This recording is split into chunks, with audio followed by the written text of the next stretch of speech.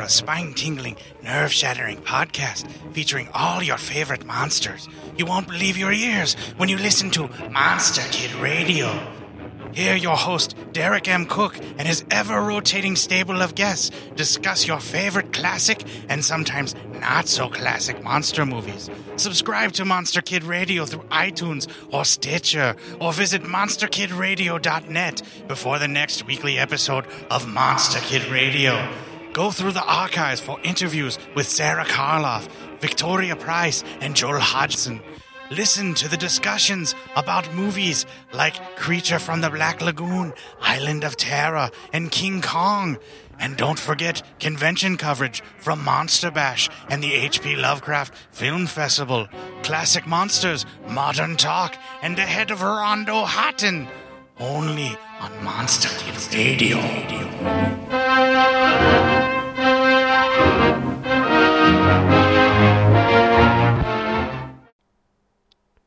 Welcome, listeners, to Black Clock Audio Tales. It's October, and let's get spookier than last month. So yeah, we're going to be doing ghost stories, starting with Lucky's Grove, then Nightwire, Man Size in Marble, A Neighbor's Landmark, Morella, Rats, The Death of Halpin Frazier, The Resurrectionist, and The Residence at Whitmeister. So that's the stories we're going to have coming up for the next couple of days there. And then after that, we're going to have another intro here. And we're going to have a bunch of other collection of ghost stories and spooky stories, mostly ghost stories. And maybe we'll have some people talking about ghost stories for the show. Thank you again so much, and if you want to know how to help the show, go to pgttcm.com and click on Info. There's also a shop button, and you can see where the audiobooks are and where the bits and pieces for our monthly Cthulhu Mythos show is. If you want to help the show grow, want more Cthulhu Mythos episodes, let us know. Let us know what's going on. If you're having problems with the RSS feed, let us know. Let us know what's going on. And thank you so much, everyone. All right, let's have some spooky stories read to you by Morgan Scorpion. This episode's brought to you by BunnySlippers.com and FoundItemClothing.com. Check them out. Dino Sound Slippers, cool cult film shirts that you can wear. Keep your feet warm. Keep your torso looking cool. Winter's coming. Embrace slippers. Something like that. Let's go. Those who spend the greater part of their time in reading or writing books are, of course, apt to take rather particular notice of accumulations of books when they come across them. They will not pass a stall, a shop, or even a bedroom shelf without reading some title. And if they find themselves in an unfamiliar library, no host need trouble himself further about their entertainment. The putting of dispersed sets of volumes together, or the turning right way up of those which the dusting housemaid has left in an apoplectic condition, appeals to them as one of the lesser works of mercy. Happy in these employments, and in occasionally opening an 18th century octavo to see what it is all about, and to conclude after 5 minutes that it deserves the seclusion it now enjoys. I had reached the middle of a wet August afternoon at Betton Court. "You begin in a deeply Victorian manner," I said. "Is this to continue?" "Remember, if you please," said my friend, looking at me over his spectacles, "that I am a Victorian by birth and education, and that the Victorian tree may not unreasonably be expected to bear Victorian fruit. Further, remember that an immense quantity of clever and thoughtful rubbish is now being written about the Victorian age. Now," he went on, laying his papers on his knee, "that article, The Stricken Years, in the Times Literary Supplement the other day. Able? Of course it is able, but, oh my soul and body, do just hand it over here, will you? It's on the table by you." "I thought you were to read me something you had written," I said, without moving. "But of course—" "Yes, I know," he said. "Very well, then, I'll do that first. but I should like to show you afterwards what I mean. However," and he lifted the sheets of paper and adjusted his spectacles. "At Betton Court, where, generations back, two country house libraries had been fused together, and no descendant of either stock had ever faced the task of picking them over or getting rid of duplicates. Now I am not setting out to tell of rarities I may have discovered, of Shakespeare quartos bound up in volumes of political tracts, or anything of that kind, but of an experience which befell me in the course of my search, an experience which I cannot either explain away or fit into the scheme of my ordinary life. It was, I said, a wet August afternoon, rather windy, rather warm. Outside the window great trees were stirring and weeping. Between them were stretches of green and yellow country, for the court stands high on a hillside, and blue hills far off, veiled with rain. Up above was a very restless and hopeless movement of low clouds travelling north-west. I had suspended my work, if you call it work, for some minutes to stand at the window and look at these things, and at the greenhouse roof on the right with the water sliding off it, and the church tower that rose behind that. I was all in favour of my going steadily on, no likelihood of clearing up for hours to come. I therefore returned to the shelves, lifted out a set of 8 or 9 volumes, lettered tracts, and conveyed them to the table for closer examination. They were for the most part of the reign of Anne. There was a good deal of the late peace, the late war, the conduct of the Allies. There were also letters to a convocation man, sermons preached at St. Michael's, Queen Hythe, inquiries to a late charge of the Right Reverend of the Lord Bishop of Winchester, or more probably Winton, to his clergy, things all very lively ones, and indeed still keeping so much of their old sting, that I was tempted to betake myself into an armchair in the window, and give them more time than I had intended. Besides, I was somewhat tired by the day. The church clock struck 4, and it really was 4, for in 1889 there was no saving of daylight. So I settled myself, and first I glanced over some of the war pamphlets, and pleased myself by trying to pick out Swift by his style from among the undistinguished. But the war pamphlets needed more knowledge of the geography of the Low Countries than I had. I turned to the church, and read several pages of what the Dean of Canterbury said to the Society for Promoting Christian Knowledge on the occasion of their anniversary meeting in 1711. When I turned over a letter from a beneficed clergyman in the country to the Bishop of C, I was becoming languid, and I gazed for some moments at the following sentence without surprise. This abuse, for I think myself justified in calling it by that name, is one which I am persuaded your lordship would, if 'twere known to you, exert your utmost efforts to do away. But I am also persuaded that you no more know of its existence than, in the words of the country song, that which walks in Betton Wood knows why it walks or why it cries. Then, indeed, I did sit up in my chair, and run my fingers along the lines to make sure that I had read them right. There was no mistake. Nothing more was to be gathered from the rest of the pamphlet. The next paragraph definitely changed the subject. But I have said enough upon this topic, were its opening words. So discreet, too, was the namelessness of the beneficed clergyman that he refrained even from initials, and had his letter printed in London. The riddle was of a kind that might faintly interest anyone. To me, who have dabbled a good deal in works of folklore, it was really exciting. I was set upon solving it, on finding out, I mean, what story lay behind it, and at least I felt myself lucky in one point, that whereas I might have come on the paragraph in some college library far away, here I was at Betton, on the very scene of action.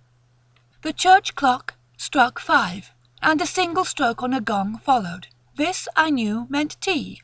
I heaved myself out of the deep chair, and obeyed the summons. My host and I were alone at the court. He came in soon, wet from a round of landlord's errands, and with pieces of local news which had to be passed on before I could make an opportunity of asking whether there was a particular place in the parish that was still known as Betton Wood. Betton Wood, he said, was a short mile away, just on the crest of Betton Hill, and my father stubbed up the last bit of it when it paid better to grow corn than scrub oaks. Why do you want to know about Betton Wood? Because, I said, in an old pamphlet I was reading just now, there are 2 lines of a country song which mention it, and they sound as if there was a story belonging to them. Someone says that someone else knows no more of whatever it may be, than that which walks in Betton Wood knows why it walks or why it cries. Goodness, said Phillipson. I wonder whether that was why. I must ask old Mitchell. He muttered something else to himself, and took some more tea, thoughtfully. Whether that was why, I said. Yes, I was going to say whether that was why my father had the wood stubbed up. I said just now it was to get more ploughland, but I don't really know if it was. I don't believe he ever broke it up. It's rough pasture at this moment. But there's one old chap at least who'd remember something of it. Old Mitchell. He looked at his watch. Blessed if I don't go down there and ask him. I don't think I'll tell you, he went on. He's not so likely to tell anything he thinks is odd if there's a stranger by. Well, mind you remember every single thing he does tell. As for me, if it clears up, I shall go out, and if it doesn't, I shall go on with the books. It did clear up, sufficiently at least to make me think it worthwhile to walk up the nearest hill and look over the country. I did not know the lie of the land. It was the first visit I had paid to Phillipson, and this was the first day of it. So I went down the garden and through the wet shrubberies with a very open mind, and offered no resistance to the indistinct impulse. Was it, however, so very indistinct, which kept urging me to bear to the left whenever there was a forking of the path? The result was that after 10 minutes or more of dark going between dripping rows of box and laurel and privet, I was confronted by a stone arch in the Gothic style, set in the stone wall which encircled the whole domain. The door was fastened by a spring lock, and I took the precaution of leaving this on the jar as I passed out into the road. That road I crossed, and entered a narrow lane between hedges which led upward, and that lane I pursued, at a leisurely pace, for as much as half a mile, and went on to the field to which it led. I was now on a good point of vantage for taking in the situation of the court, the village, and the environment, and I leant upon a gate and gazed westward and downward. I think we must all know the landscapes, are they by Burkitt's Foster, or somewhat earlier, which in the form of woodcuts decorate the volumes of poetry that lay on the drawing-room table of our fathers and grandfathers, volumes in art-cloth embossed bindings. That strikes me as being the right phrase. I confess myself an admirer of them, and especially of those which show the peasant leaning over a gate in a hedge, and surveying, at the bottom of a downward slope, the village church spire, embosomed amid venerable trees, and a fertile plain intersected by hedgerows and bounded by distant hills, behind which the orb of day is sinking, or it may be rising, amid level clouds illumined by his dying, or nascent, ray. The expressions employed here are those which seem appropriate to the pictures I have in mind, and were there an opportunity, I would try to work in the vale, the grove, the cot, and the flood. Anyhow, they are beautiful to me, these landscapes, and it was just such a one that I was now surveying. It might have come straight out of Gems of Sacred Song, selected by a lady, and given as a birthday present to Eleanor Phillipson in 1852 by her attached friend Millicent Graves. All at once I turned as if I had been stung. There thrilled into my right ear and pierced my head a note of incredible sharpness, like the shriek of a bat, only 10 times intensified, the kind of thing that makes one wonder if something has not given way in one's brain. I held my breath and covered my ear and shivered. Something in the circulation. Another minute or 2, I thought, and I return home. But I must fix the view a little more firmly in my mind. Only when I turned to it again, the taste was gone out of it. The sun was down behind the hill, and the light was off the fields, and when the clock bell in the church tower struck 7, I thought no longer of kind mellow evening hours of rest, and scents of flowers and woods on evening air, and of how someone on a farm a mile or two off would be saying, "How clear Betton Bell sounds tonight after the rain." But instead, images came to me of dusty beams and creeping spiders, and savage owls up in the tower, and forgotten graves and their ugly contents below, and of flying time, and all it had taken out of my life. And just then into my left ear, close as if lips had been put within an inch of my head, the frightful scream came thrilling again. There was no mistake possible now. It was from outside. With no language but a cry was the thought that flashed into my mind. Hideous it was beyond anything I had heard of or have heard since, but I could read no emotion in it, and doubted if I could read any intelligence. All its effect was to take away every vestige, every possibility of enjoyment, and make this no place to stay in one moment more. Of course there was nothing to be seen, but I was convinced that, if I waited, the thing would pass me again on its aimless, endless beat, and I could not bear the notion of a third repetition. I hurried back to the lane and down the hill, but when I came to the arch in the wall, I stopped. Could I be sure of my way among those dank alleys, which would be danker and darker now? No. I confessed to myself that I was afraid. So jarred were all my nerves with the cry on the hill, that I really felt I could not afford to be startled even by a little bird in a bush, or a rabbit. I followed the road which followed the wall, and I was not sorry when I came to the gate and the lodge, and descried Philipson coming up towards it from the direction of the village. "And where have you been?" said he. "I took the lane that goes up the hill opposite the stone arch in the wall." "Oh, did you? Then you've been very near where Betton Wood used to be, at least if you followed it up to the top and out into the field." And if the reader will believe it, that was the first time that I put two and two together. Did I at once tell Philipson what had happened to me? I did not. I have not had other experiences of the kind which are called supernatural or normal or physical, but though I knew very well I must speak of this one before long, I was not at all anxious to do so, and I think I have read that this is a common case. So all I said was, "Did you see the old man you meant to?" "Old Mitchell, yes, I did, and got something of a story out of him. I'll keep it till after dinner. It really is rather odd." So when we were settled after dinner, he began to report, faithfully as he said, the dialogue that had taken place. Mitchell, not far off 80 years old, was in his elbow chair. The married daughter with whom he lived was in and out preparing for tea. After the usual salutations, "Mitchell, I want you to tell me something about the wood." "What wood's that, Master Reginald?" "Betton Wood. Do you remember it?" Mitchell slowly raised his hand and pointed an accusing forefinger. "It were your father done away with Betton Wood, Master Reginald, I can tell you that much." "Well, I know it was, Mitchell. You needn't look at me as if it were my fault." "Your fault? No, I says it were your father done it, before your time." "Yes, and I dare say if the truth was known it was your father that advised him to do it, and I want to know why." Mitchell seemed a little amused. "Well," he said, "my father were woodman to your father and your grandfather before him, and if he didn't know what belonged to his business, he ought to done. And if he did give advice that way, I suppose he might have had his reasons, mightn't he now?"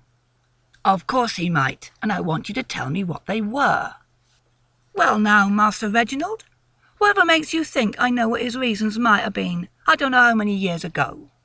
"Well, to be sure, it is a long time, and you might easily have forgotten, if ever you knew. I suppose the only thing is for me to go and ask old Ellis what he can recollect about it."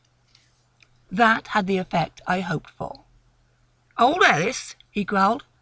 "First time ever I heard anyone say old Ellis were any use for any purpose. I should have thought you'd know better than that yourself, Master Reginald. What do you suppose old Ellis can tell you better than what I can about Betton Wood? And what call have he got to be put afore me, I should like to know? His father weren't woodman on the place, he were ploughman, that's what he was, and so anyone can tell you what knows. anyone could tell you, I says. Just so, Mitchell, but if you know all about Bettonwood and won't tell me why, I must do the next best I can and try and get it out of somebody else. And old Ellis has been on the place very nearly as long as you have. That he ain't, not by 18 months. Who says I wouldn't tell you nothing about the wood? I ain't no objection, only it's a funny kind of tale, and 'tain't right to my thinking it should be all about the parish. You, Lizzie, do you keep in your kitchen a bit? Me and Master Reginald wants to have a word or two in private. But one thing I'd like to know, Master Reginald, what come to put you upon asking about it today? Oh, well, I happened to hear of an old saying about something that walks in Bettonwood, and I wondered if that had anything to do with it being cleared away, that's all. Well, you was in the right, Master Reginald, however you come to hear of it, and I believe I can tell you the rights of it better than anyone in this parish, let alone old Ellis. You see, it came about this way, that the shortest road to Allen's farm laid through the wood, and when we was little, my poor mother she used to go so many times in the week to the farm to fetch a quart of milk, because Mr. Allen, what had the farm then under your father, he was a good man, and anyone that had a young family to bring up, he was willing to allow 'em so much in the week. But never you mind about that now, and my poor mother she never liked to go through the wood, because there was a lot of talk in the place, and sayings like what you spoke about just now. But every now and again, when she happened to be late with her work, she'd have to take the short road through the wood, and as sure as ever she did, she'd come home in a rare state. I remember her and my father talking about it, and he'd say, "Well, but it can't do you no harm, Emma," and she'd said, "Oh, but you haven't an idea of it, George. Why, it went right through my head," she says, "and I came over all bewildered like, and as if I didn't know where I was. You see, George," she says, "it ain't as if you were about there in the dusk. You always goes there in the daytime now, don't you?" And he says, "Why, to be sure I do. Do you take me for a fool?" And so they'd go on. And time passed by, and I think it wore her out, because you understand, it weren't no use to go for the milk not till the afternoon, and she wouldn't never send none of us children instead, for fear we should get a fright. Nor wouldn't tell us about it herself. "No," she says, "it's bad enough for me. I don't want no one else to go through it, nor yet hear talk about it." But one time I recollect she says, "Well, first it's a rustling like all along in the bushes, coming very quick, either towards me or after me according to the time. And then there comes this scream as appears to pierce right through from the one ear to the other, and the later I am coming through, the more like I am to hear it twice over. But thanks be, I never yet heard it the 3 times. And then I asked her, and I says, 'Why, that seems like someone walking to and fro all the time, don't it?' And she says, 'Yes, it do. And whatever it is she wants, I can't think.' And I says, 'Is it a woman, mother?' And she says, 'Yes, I've heard it is a woman.' Anyway, the end of it was my father he spoke to your father and told him the wood was a bad wood. 'There's never a bit of game in it, and there's never a bird's nest there,' he says, 'and it ain't no manner of use to you.' And after a lot of talk, your father he come and see my mother about it, and he sees she weren't one of those silly women as gets nervous about nothing at all, and he made up his mind that there was something in it, and after that he asked about in the neighbourhood, and I believed he made out something, and wrote it down in a paper what very like you've got up at the court, Master Reginald. And then he gave the order, and the wood was stubbed up. They'd done all the work in the daytime, I recollect, and was never there after 3 o'clock. Didn't they find anything to explain it, Mitchell? No bones or anything of that kind?" "Nothing at all, Master Reginald, only the mark of a hedge and ditch along the middle, much about where the quickset hedge run now, and with all the work they done, if there hadn't been anyone put away there, they was bound to find 'em. But I don't know whether it done much good after all. People here don't seem to like the place no better than they did afore." "That's what I got out of Mitchell," said Phillipson, "and as far as any explanation goes, it leaves us very much where we were. I must see if I can't find that paper." "Why didn't your father ever tell you about the business?" I said. "He died before I went to school, you know, and I imagine he didn't want to frighten us children by any such story. I can remember being shaken and slapped by my nurse for running up that lane towards the wood when we were coming back rather late one winter afternoon. But in the daytime, no one interfered with our going into the wood if we wanted to. Only we never did want." I said, and then, Do you think you'll be able to find that paper that your father wrote?" "Yes," he said, "I do. I expect it's no farther away than that cupboard behind you. There's a bundle or two of things especially put aside, most of which I've looked through at various times, and I know there's one envelope labelled Betton Wood.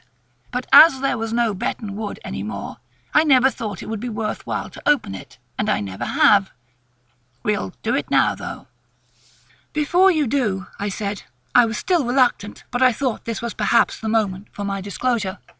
"I'd better tell you I think Mitchell was right when he doubted if clearing away the wood had put things straight. And I gave the account you have heard already.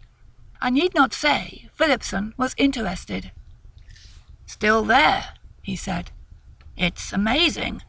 Look here, will you come out there with me now and see what happens?" "I will do no such thing," I said. "And if you knew the feeling, you'd be glad to walk 10 miles in the opposite direction. Don't talk of it. Open your envelope, and let's hear what your father made out." He did so, and read me the 3 or 4 pages of jottings which it contained. At the top was written a motto from Scott's Glenfinlas, which seemed to me well chosen. "Where walks, they say, the shrieking ghost." Then there were notes of his talk with Mitchell's mother, from which I extract only this much. I asked her if she never thought she saw anything to account for the sounds she heard. She told me no more than once, on the darkest evening, she ever came through the wood. And then she seemed forced to look behind her as the rustling came in the bushes, and she thought she saw something all in tatters with the 2 arms held out in front of it coming on very fast, and at that she ran for the stile, and tore her gown all to flinders getting over it. Then he had gone to 2 other people whom he found very shy of talking. They seemed to think among other things that it reflected discredit on the parish. However, one, Mrs. Emma Frost, was prevailed upon to repeat what her mother had told her. They say it was a lady of title that married twice over, and her first husband went by the name of Brown, or it might have been Brian. "Yes, there were Bryans at the court before it came into our family," Philipson put in. "And she removed her neighbour's landmark. Leastways, she took in a fair piece of the best pasture in Betton parish, what belonged by rights to 2 children, as hadn't no one to speak for them. And they say years after she went from bad to worse, and made out false papers to gain thousands of pounds up in London, and at least they was proved in law to be false, and she would have been tried and put to death, very like, only she escaped away for the time. But no one can't avoid the curse that's laid on them that removes the landmark, and so we take it she can't leave Betton before someone take and put it right again." At the end of the paper there was a note to this effect: "I regret that I cannot find any clue to previous owners of the fields adjoining the wood. I do not hesitate to say that if I could discover their representatives, I should do my best to indemnify them for the wrong done to them in years now long past, for it is undeniable that the wood is very curiously disturbed in the manner described by the people of the place. In my present ignorance alike of the extent of the land wrongly appropriated and of the rightful owners, I am reduced to keeping a separate note of the profits derived from this part of the estate, and my custom has been to apply the sum that would represent the annual yield of about 5 acres to the common benefit of the parish and to charitable uses, and I hope that those who succeed me may see fit to continue this practice." So much for the elder Mr. Philipson's paper. To those who, like myself, are readers of the state trials, it will have gone far to illuminate the situation. They will remember how between the years 1678 and 1684, the Lady Ivy, formerly Theodosia Bryan, was alternately plaintiff and defendant in a series of trials in which she was trying to establish a claim against the Dean and Chapter of St. Paul's for a considerable and very valuable tract of land in Shadwell. How in the last of those trials, presided over by Lord Chief Justice Jeffreys, it was proved up to the hilt that the deeds upon which she based her claim were forgeries executed under her orders, and how, after an information for perjury and forgery was issued against her, she disappeared completely. So completely, indeed, that no expert has ever been able to tell me what became of her. Does not the story I have told suggest that she may still be heard of on the scene of one of her earlier and more successful exploits? The Night Wire by H. F. Arnold. Read by Morgan Scorpion. There is something ungodly about these night wire jobs. You sit up here on the top floor of a skyscraper and listen in to the whispers of a civilization. New York, London, Calcutta, Bombay, Singapore, they're your next-door neighbours after the streetlights go dim and the world has gone to sleep. Alone in the quiet hours between 2 and 4, the receiving operators doze over their sounders and the news comes in. Fires and disasters and suicides, murders, crowds, catastrophes. Sometimes an earthquake with a casualty list as long as your arm. The night wire man takes it down almost in his sleep, picking it off on his typewriter with one finger. Once in a long time you prick up your ears and listen. You've heard of someone you knew in Singapore, Halifax, or Paris long ago. Maybe they've been promoted, but more probably they've been murdered or drowned. Perhaps they just decided to quit and took some bizarre way out, made it interesting enough to get in the news. But that doesn't happen often. Most of the time you sit and doze and tap on your typewriter and wish you were home in bed. Sometimes, though, queer things happen. One did the other night, and I haven't gotten over it yet. I wish I could. You see, I handle the night manager's desk in a western seaport town. What the name is doesn't matter.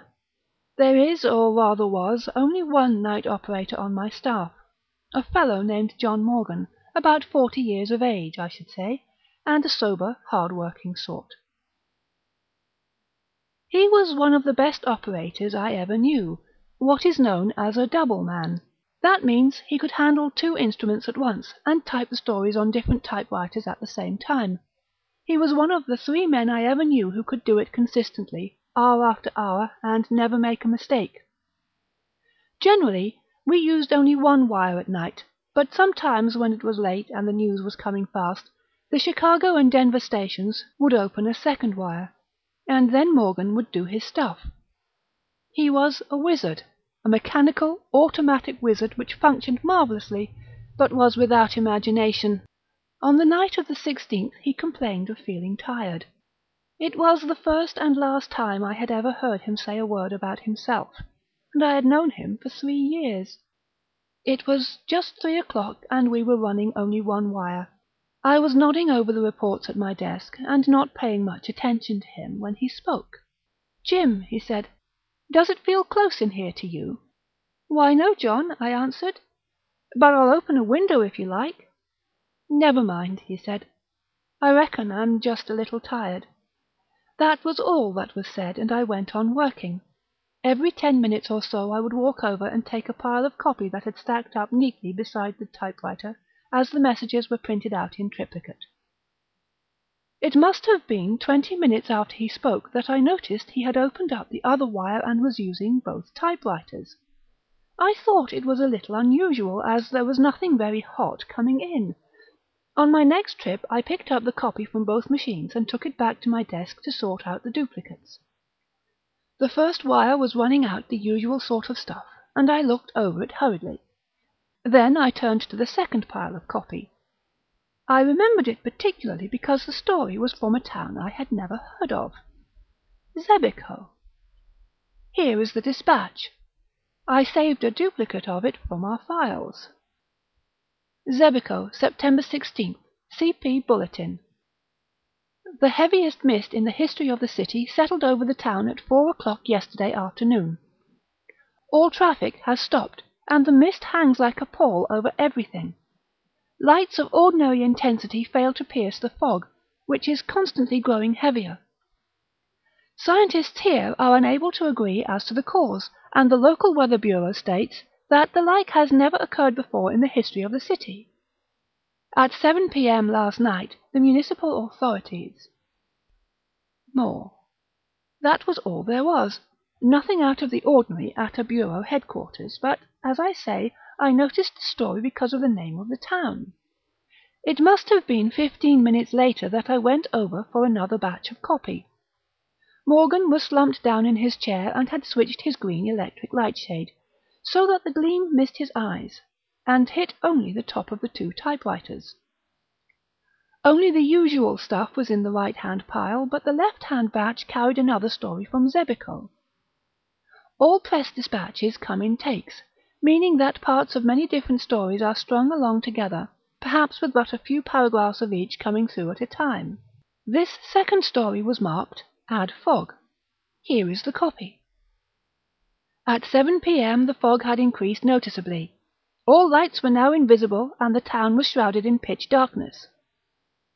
As a peculiarity of the phenomenon, the fog is accompanied by a sickly odour, comparable to nothing yet experienced here. Below that, in customary press fashion, was the hour, 3:27, and the initials of the operator, J.M. There was only one other story in the pile from the second wire. Here it is. Second ad, Zebico fog. Accounts as to the origin of the mist differ greatly.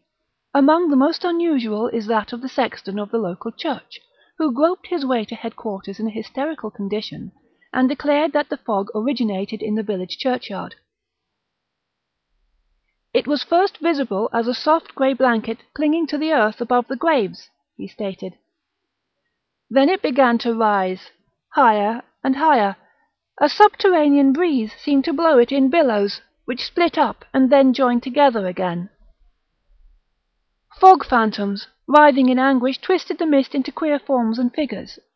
And then, in the very thick mist of the mass, something moved. I turned and ran from the accursed spot. Behind me, I heard screams coming from the houses bordering on the graveyard.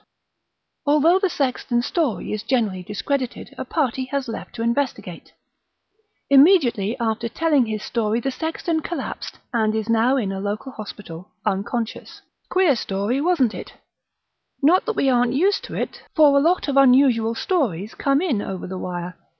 But for some reason or other, perhaps because it was so quiet that night, the report of the fog made a great impression on me. It was almost with dread that I went over to the waiting piles of copy. Morgan did not move, and the only sound in the room was the tap-tap of the sounders. It was ominous, nerve-wracking. There was another story from Zebico in the pile of copy. I seized on it anxiously. New lead, Zebico Fog CP. The rescue party which went out at 11 p.m. to investigate a weird story of the origin of a fog which, since late yesterday, has shrouded the city in darkness, has failed to return. Another and larger party has been dispatched. Meanwhile, the fog has, if possible, grown heavier. It seeps through the cracks in the doors and fills the atmosphere with a depressing odour of decay. It is oppressive, terrifying, bearing with it a subtle impression of things long dead. Residents of the city have left their homes and gathered in the local church, where the priests are holding services of prayer. The scene is beyond description. Grown folk and children are alike terrified, and many are almost beside themselves with fear. Amid the wisps of vapour which partly veil the church auditorium, an old priest is praying for the welfare of his flock. They alternately wail and cross themselves. From the outskirts of the city may be heard cries of unknown voices. They echo through the fog in queer, uncadenced minor keys. The sounds resemble nothing so much as wind whistling through a gigantic tunnel. But the night is calm, and there is no wind. The second rescue party... More. I am a calm woman, and never in a dozen years spent with the wires have I been known to become excited. But despite myself, I rose from my chair and walked to the window. Could I be mistaken, or far down in the canyons of the city beneath me, did I see a faint trace of fog? It was all imagination. In the press room, the click of the sounders seemed to have raised the tempo of their tune. Morgan alone had not stirred from his chair. His head sunk between his shoulders. He tapped the dispatches out on the typewriters with one finger of each hand. He looked asleep. But no. Endlessly, efficiently, the two machines rattled off line after line, as relentlessly and effortlessly as death itself. There was something about the monotonous movement of the typewriter keys that fascinated me. I walked over and stood behind his chair, reading over his shoulder the type as it came into being, word by word. Ah, here was another. Flash Zebico CP. There will be no more bulletins from this office. The impossible has happened.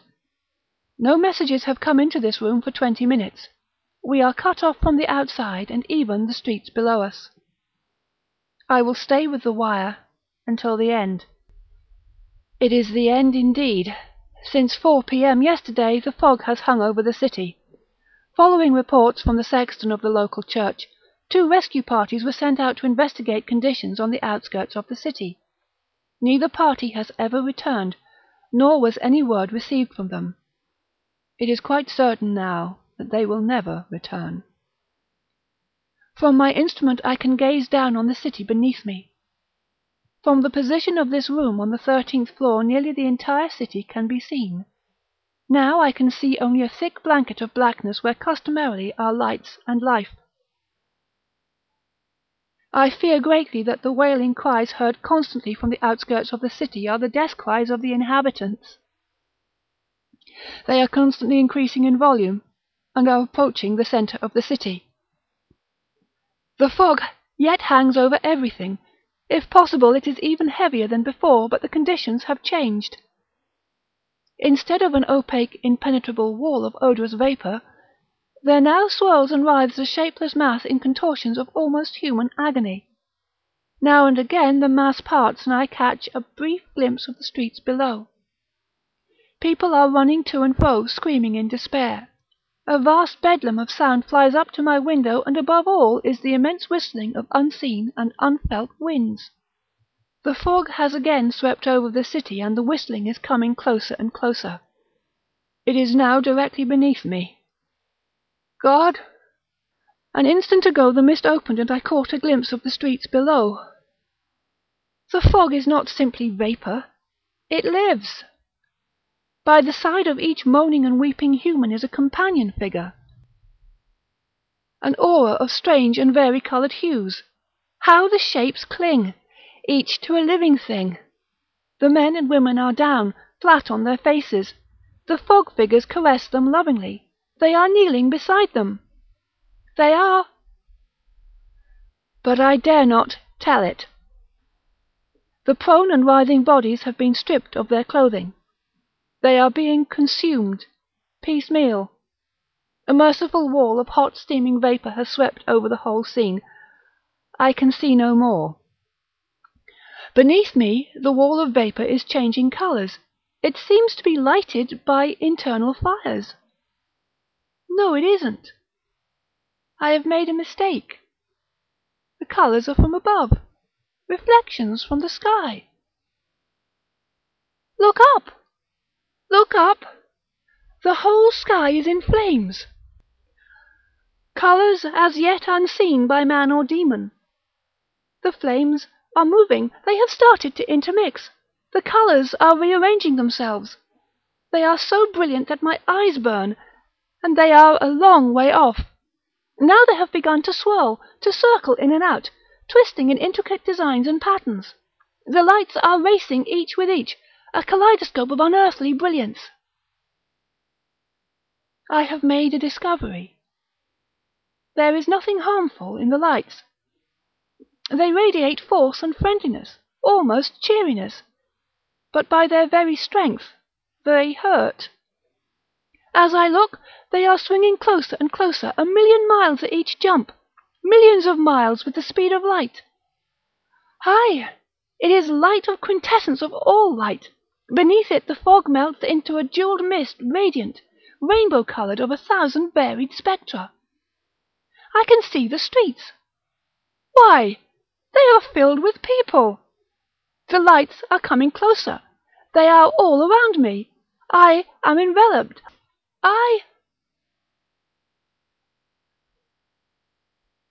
The message stopped abruptly. The wire to Zebico was dead. Beneath my eyes, in the narrow circle of light from under the green lampshade, the black printing no longer spun itself letter by letter across the page. The room seemed filled with a solemn quiet, a silence vaguely impressive, powerful. I looked down at Morgan. His hands had dropped nervelessly at his sides, while his body had hunched over peculiarly. I turned the lampshade back, throwing light squarely in his face. His eyes were staring, fixed. Filled with a sudden foreboding, I stepped beside him and called Chicago on the wire. After a second the sounder clicked its answer. Why? But there was something wrong. Chicago was reporting that wire 2 had not been used throughout the evening.